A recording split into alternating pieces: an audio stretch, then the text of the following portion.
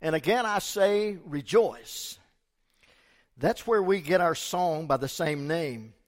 What Paul seems to be saying here, as he says, rejoice in the Lord always, is that when we think of the love and the nearness of the Lord Jesus, and that He is near us all the time, there's never a time in our lives where He's not close to us.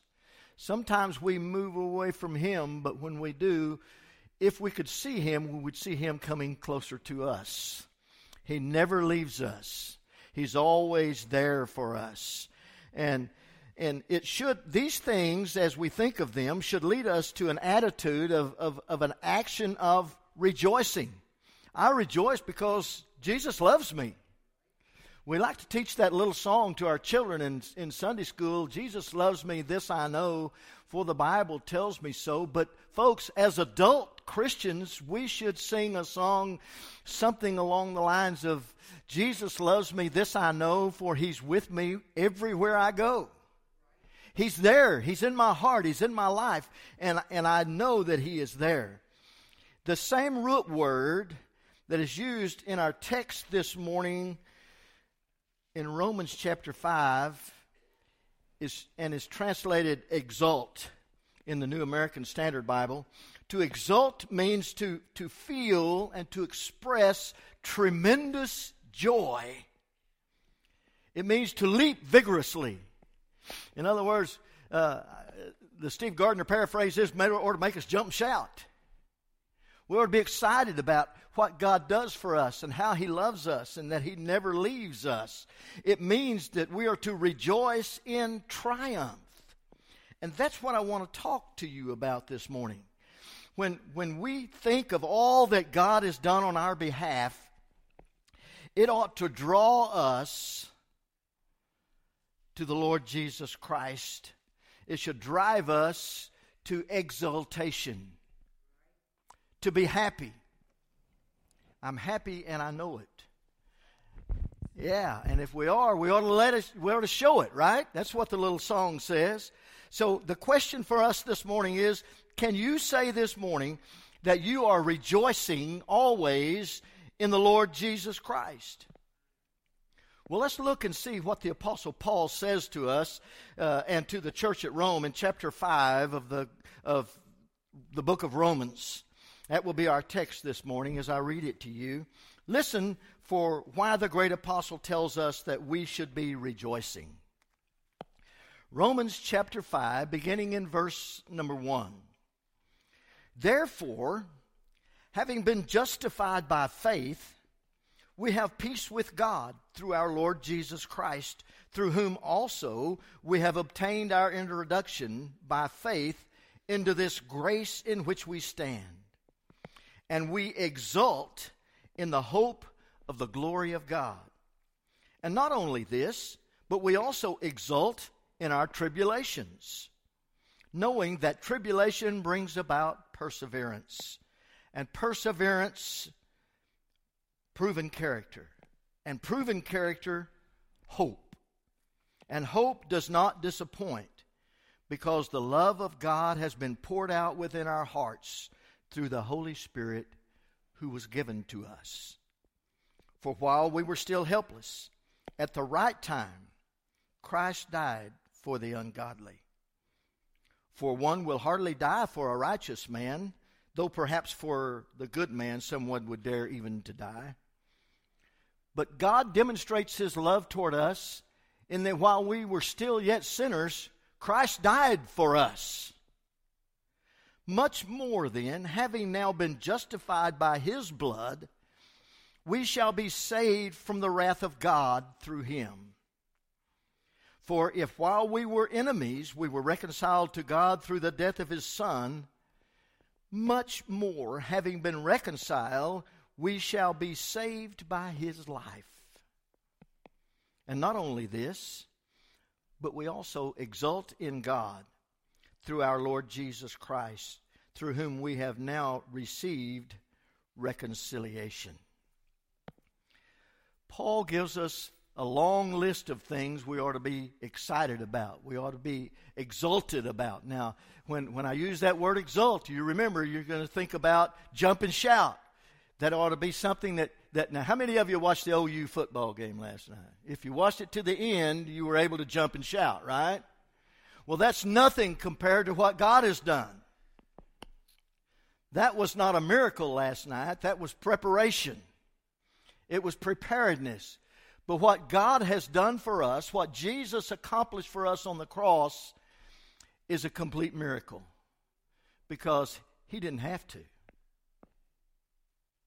That's what He came for. He came to show you and I that we can have life, and that we can have abundant life. Life that is above and beyond anything that we can experience in this life. He came to give us life that is going to last throughout eternity. Now that's life. And that's what Jesus came to give to us. So, first of all, the Apostle Paul tells us here that we ought to rejoice in the hope of glory. Well, what is our hope of glory of God? Well, is that one day, when I depart from this world, I am going to go into that world that He has prepared for me, already prepared, and there I'm going to be with Him throughout all of eternity. Nevermore will I have to fall on my face and on my knees and say, "Oh God, it feels like you're 1,000 miles away. Where are you? I'm hurting here." No, in those days, He will be with me. And I will be with Him. And I won't have to search for Him. And He won't have to search for me. We will be together in paradise. Now, folks, that's something to exult about. That's something to jump and shout about. So he says that we're to rejoice in the hope of glory. We rejoice because we have been justified by faith in the Lord Jesus Christ and what He accomplished on the cross at Calvary. It didn't cost me anything, didn't cost you anything, but it cost Him His life. And so when we think about it, I think about what Jesus did for me, I get all excited. Because I know He died for me. And we need to make that personal. We need to make it very personal in our lives, in our hearts. He didn't die for us. He died for each one of us individually. And so we need to make this thing a personal understanding that Jesus Christ died for you. And if it was only you, He still would have gone to the cross and given Himself just for you. And so we should rejoice in that. We should, just thinking about what He has done should make us excited. Paul writes to us in 1 Corinthians chapter 10, verse 31, and says, "Whether then you eat or drink, or whatever you do, do all to the glory of God." Why are we to give glory to God? Because He is the one, He is the author of our salvation. He is the one who sent His Son to die for us. He is the one who loves us and cares for us no matter where we are and where we go and what we do. He still loves us. I got to say this right here. He doesn't love all the things that we do. But He loves us. He loves us. And He cares for us. And we have peace in our hearts through Jesus Christ.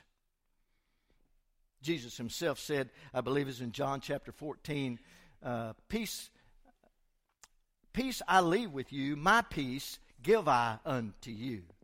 How do I know I have peace in my heart? I have peace knowing that there is nothing that Christ cannot accomplish in and through my life. And so we need to understand that we have this peace through Jesus Christ who loves us. And we stand in the grace of God. Grace, God's grace. And we have been introduced into this grace through faith in God's only Son, Jesus Christ. What a time of rejoicing we ought to have. I ought to be looking out here and I should be seeing smiling faces and people excited about what God has done because He did it for you and for me. So he tells us that we should rejoice in the hope of the glory of God.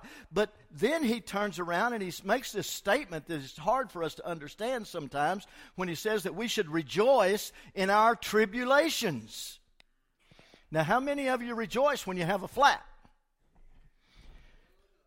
Normally when you have a flat, it's on a cold Sunday morning when you're in a hurry to get to church and it's either raining or snowing and there's ice on the ground. And I know you get out and you look at that flat and you say, oh, thank you, Jesus. Right? No, that's not usually the way it happens, but that's the way we ought to be, because he tells us we ought to rejoice in our tribulations. What does he mean by rejoice in our tribulations?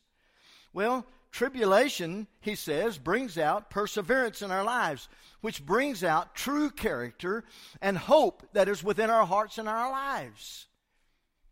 My Bible tells me that there's nothing that God cannot do. Hello out there. There's nothing that God cannot do. And so when I think about that, and I have people, I've always been pretty ornery. And I figured my wife would say amen there. I've always been pretty ornery, and people have told me all my life, you're going to get in trouble. And I have gotten to the place anymore where I say, well, I don't worry about trouble. And they'll say, what do you mean you don't worry about trouble? And I say, I've spent my whole lifetime getting out of it. But the truth of the matter is, I don't worry about trouble because God knows how to handle my troubles. Even when I am the instigator to get myself in trouble, He is there, He's ready to help me, and there's no problem that I can create that He can't solve. And so we should rejoice when these tribulations come. James tells us over in his epistle in chapter 1, consider it all joy, my brethren, when you encounter various trials. So the next time you have a flat, or the next time it's raining and the driver in front of you hits a mud hole and splashes on your windshield and your windshield wipers won't work and you're smearing that mud all over your windshield and you can't see where you're going, just remember this sermon and remember to say, thank you, Jesus. Thank you, Jesus. Because of trials and tribulations, I know you're able to handle. And Lord, take me through this. Take me through this. Ours is a hope that does not ever disappoint. God's always on His job. Jesus never leaves me. I am never without because He is always there to comfort me, to encourage me, to give me hope. And folks, I can tell you through the years, we need hope. We need to know that there is somebody out there that really cares about me. Much of the time, all of our friends will tell us, oh, I'm praying for you.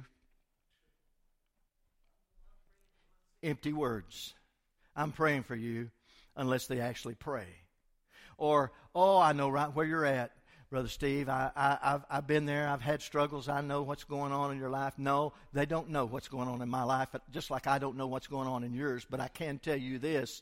Jesus Christ knows what's going on in your life, and He cares about what's going on in your life, and He is able to take care of whatever is going on in your life. All we've got to do is give our cares to Him and let Him take care of them. He's a problem solver. And He loves you with a love that you can't even compare. Because God has given us His mighty love through the outpouring of the Holy Spirit into our hearts. How do I know He loves me? Because He lives in my heart. And I know He's there all the time. Sometimes I disappoint Him, but He never disappoints me.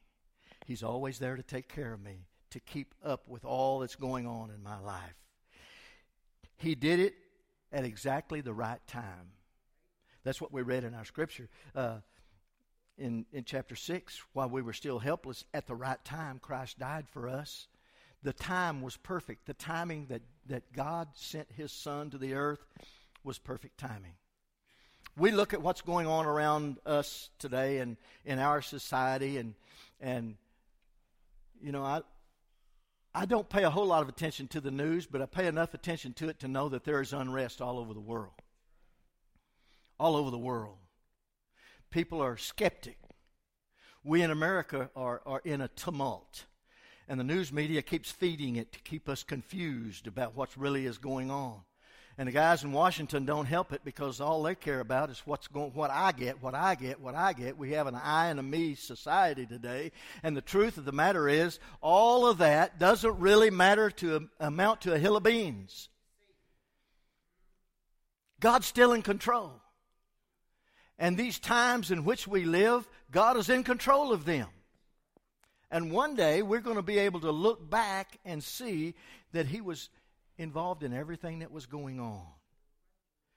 And because of his right timing, Jesus came at exactly the time that He needed to, and God sent His Son at the appointed time to go to the cross and die that we might have eternal life.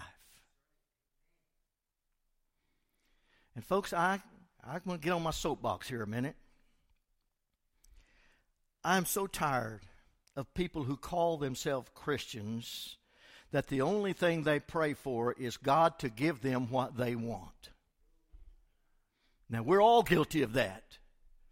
Everybody. That doesn't leave anybody out. We all want and we want and we want and we want. And so we go to God. But folks, I'm going to tell you something. Jesus didn't die on the cross so that you could be comfortable in your life. He didn't die on the cross so that He could give you whatever you think is going to make your life better. He died to make your life better. He died to make your life eternal. And if we're obedient to the Word of God and we trust Him, there's nothing He won't do for us.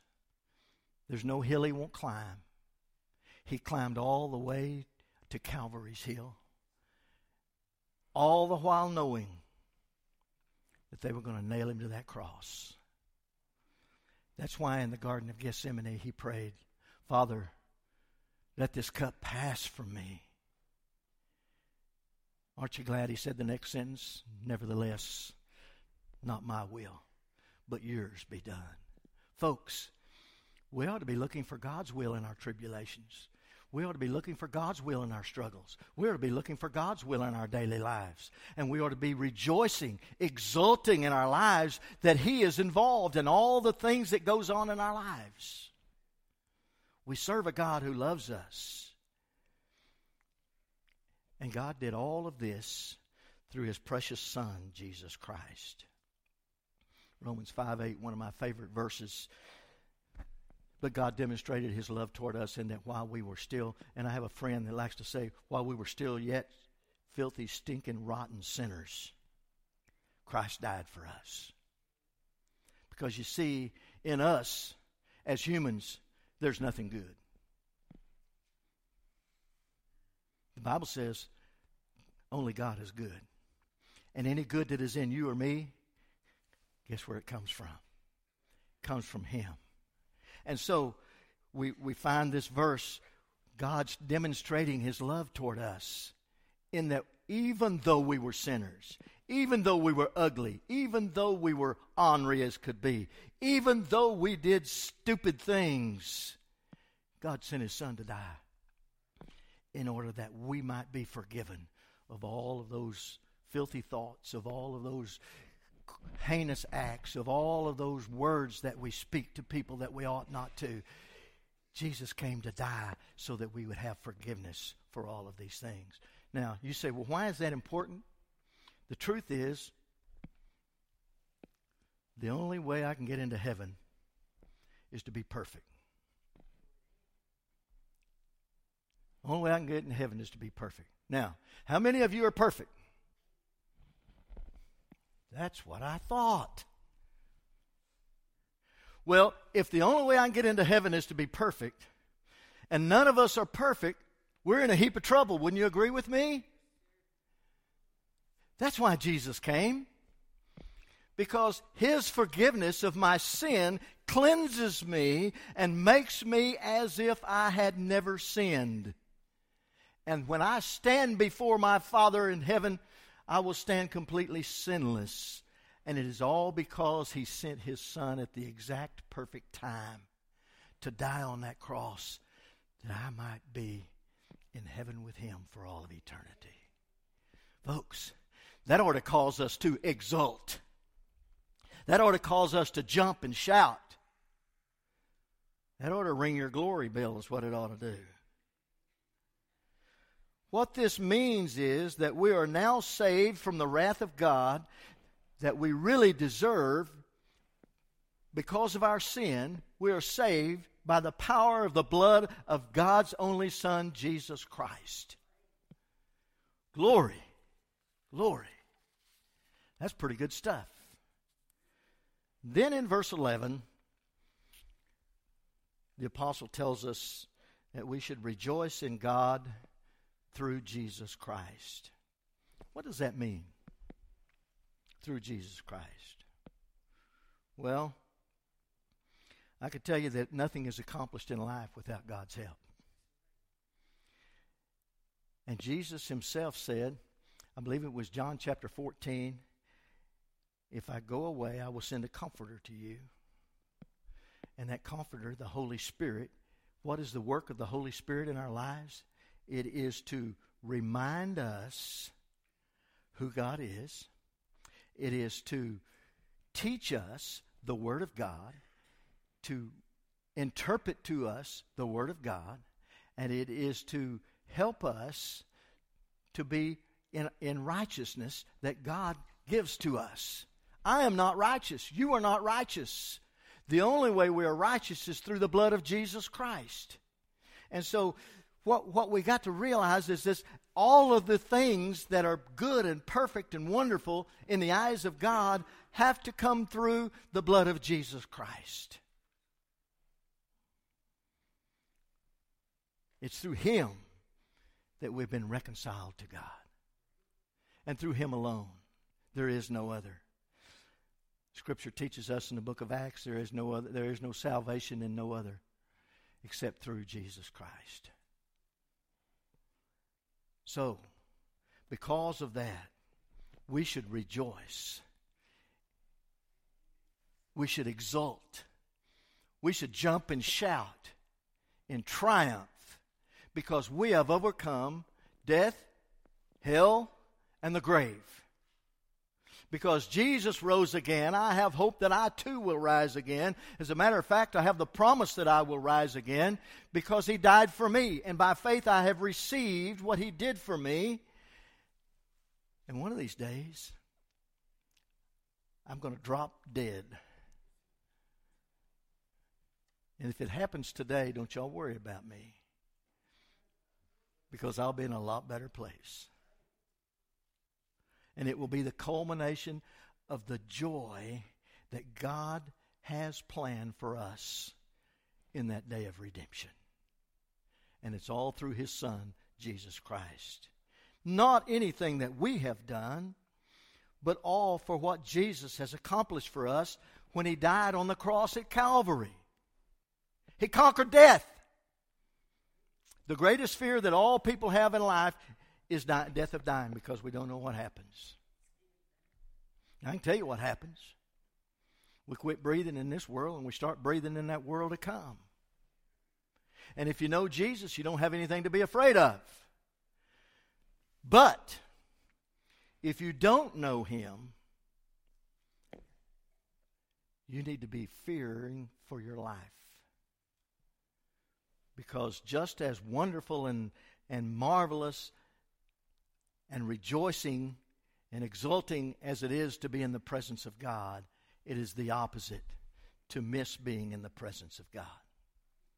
And the only way remember I told you when I started, the only way we can get into heaven is to be perfect. And the only way we can be perfect is through the righteousness of Jesus Christ. So, why should we be rejoicing always? Well, it's because our hope is in Christ alone. That's why. My hope is in Christ. Hello out there. Christ. He loves you. Do you hear me? He loves you. And what His desire for you today is that if you don't by faith trust Him today, that when you leave here this morning, you will know Him in a way that no other person can know, because it is a personal relationship between you and Him. I have a lot of friends. I see them once or twice a year. They call me on my birthday. On my anniversary, they'll call and say, congratulations. But I only have one friend that loves me to the end. He comes to see me every day. He comes to check on my life all day long. He is there in case something comes up that I can't handle, and He is able to handle it. Oh, there is no friend like Jesus. And if you don't know Him today, today is the day you ought to come to know Him, because He wants to be like that to you. And folks, those of you out there that you know you're saved, you know exactly what I'm talking about. He is a great and mighty Savior. The apostle tells us later in chapter 8 that there is nothing that can separate us from the love of God. Now that's reason to rejoice. For the present time, you may be like everybody else I know, suffering various tribulations and trials in your life. Life's hard. Life is hard.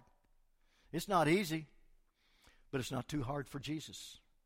He knows how to take every problem and turn it into a victory.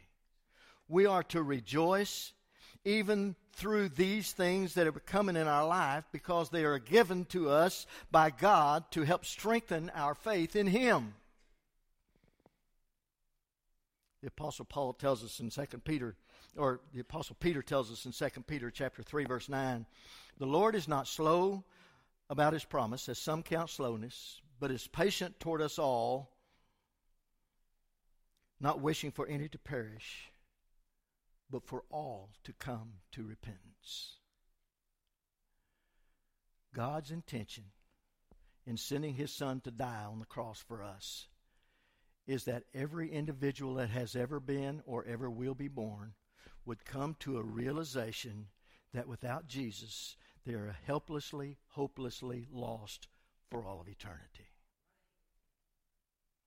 His desire for us is to understand that He sent His Son to us that we might receive His love into our hearts, His power into our hearts, His gift of salvation into our hearts, that we can stand the test of time, because there is going to be a day of testing.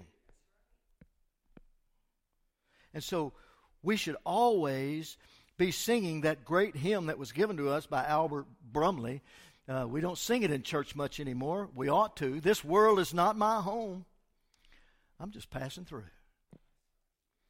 My treasures are laid up somewhere beyond the blue. And so, though I live here, and I will for some 80 or 100 years, I don't know how long God's going to give me. But though I reside here now, this is not home. I'm reminded of what Hebrews tells us in chapter 11 about Abraham. It said Abraham believed God. He was looking for a city not made with hands. Abraham never saw and inherited all the promised land that God had promised him. His descendants did. God kept His word. Abraham didn't get to see it all. But he did get to go to that place, that celestial city that our eyes have not ever seen. And that's where his home is now. And it's not in this world. Abraham wasn't looking for a home in this world. He was looking for that home that only God can provide. Oh, what a day, what a time. The Bible tells us in Philippians chapter 4, verse 8, finally, brethren, whatever is true, whatever is honorable, whatever is right, whatever is pure, whatever is lovely, whatever is of good repute, if there is any excellence, and if anything worthy of praise, let your mind dwell on these things. Well, I can only think of one thing that brings all of that into being, and that is the precious blood of the Lord Jesus Christ brings all of that and makes it available to us. And when I think about that, I want to rejoice in the Lord. And again, I say, rejoice. How about you this morning? Can you truly say you're rejoicing? I think it's time for the church to wake up. Now, I'm not talking about just this church. I'm talking about God's church. It's time for us to awaken and to realize that we've got the greatest thing going. And I'm afraid that we think it's a well-kept secret that we're supposed to keep secret, that I'm going to get to go to heaven. I might whisper it to my wife. I'm going to heaven.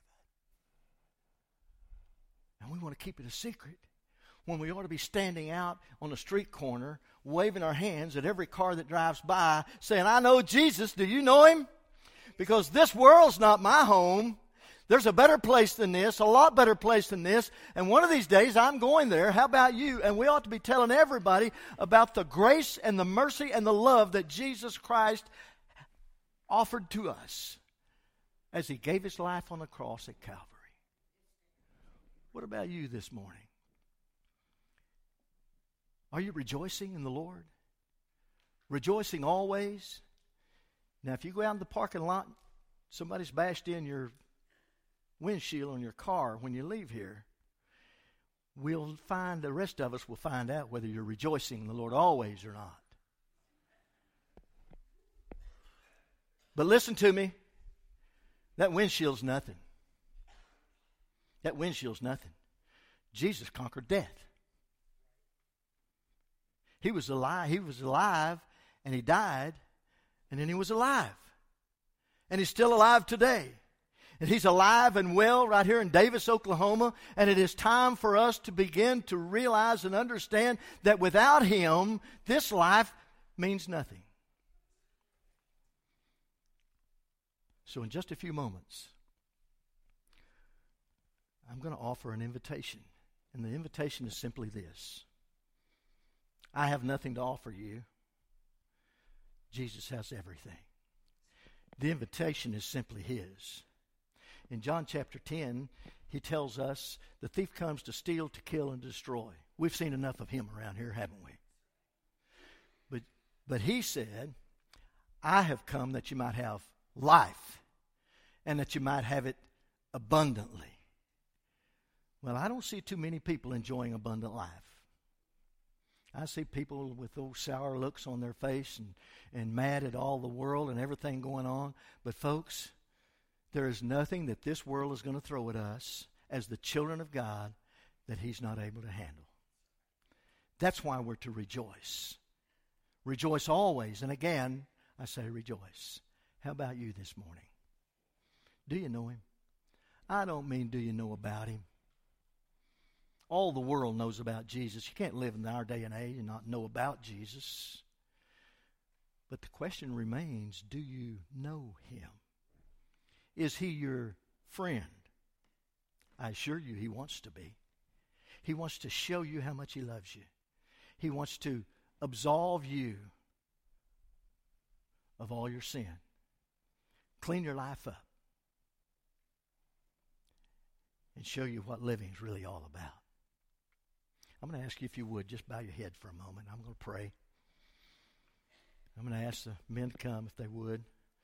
In just a moment, I'm going to ask you to respond to the wonderful good news of Jesus Christ. Father, here we are. We come to this most important time in this day.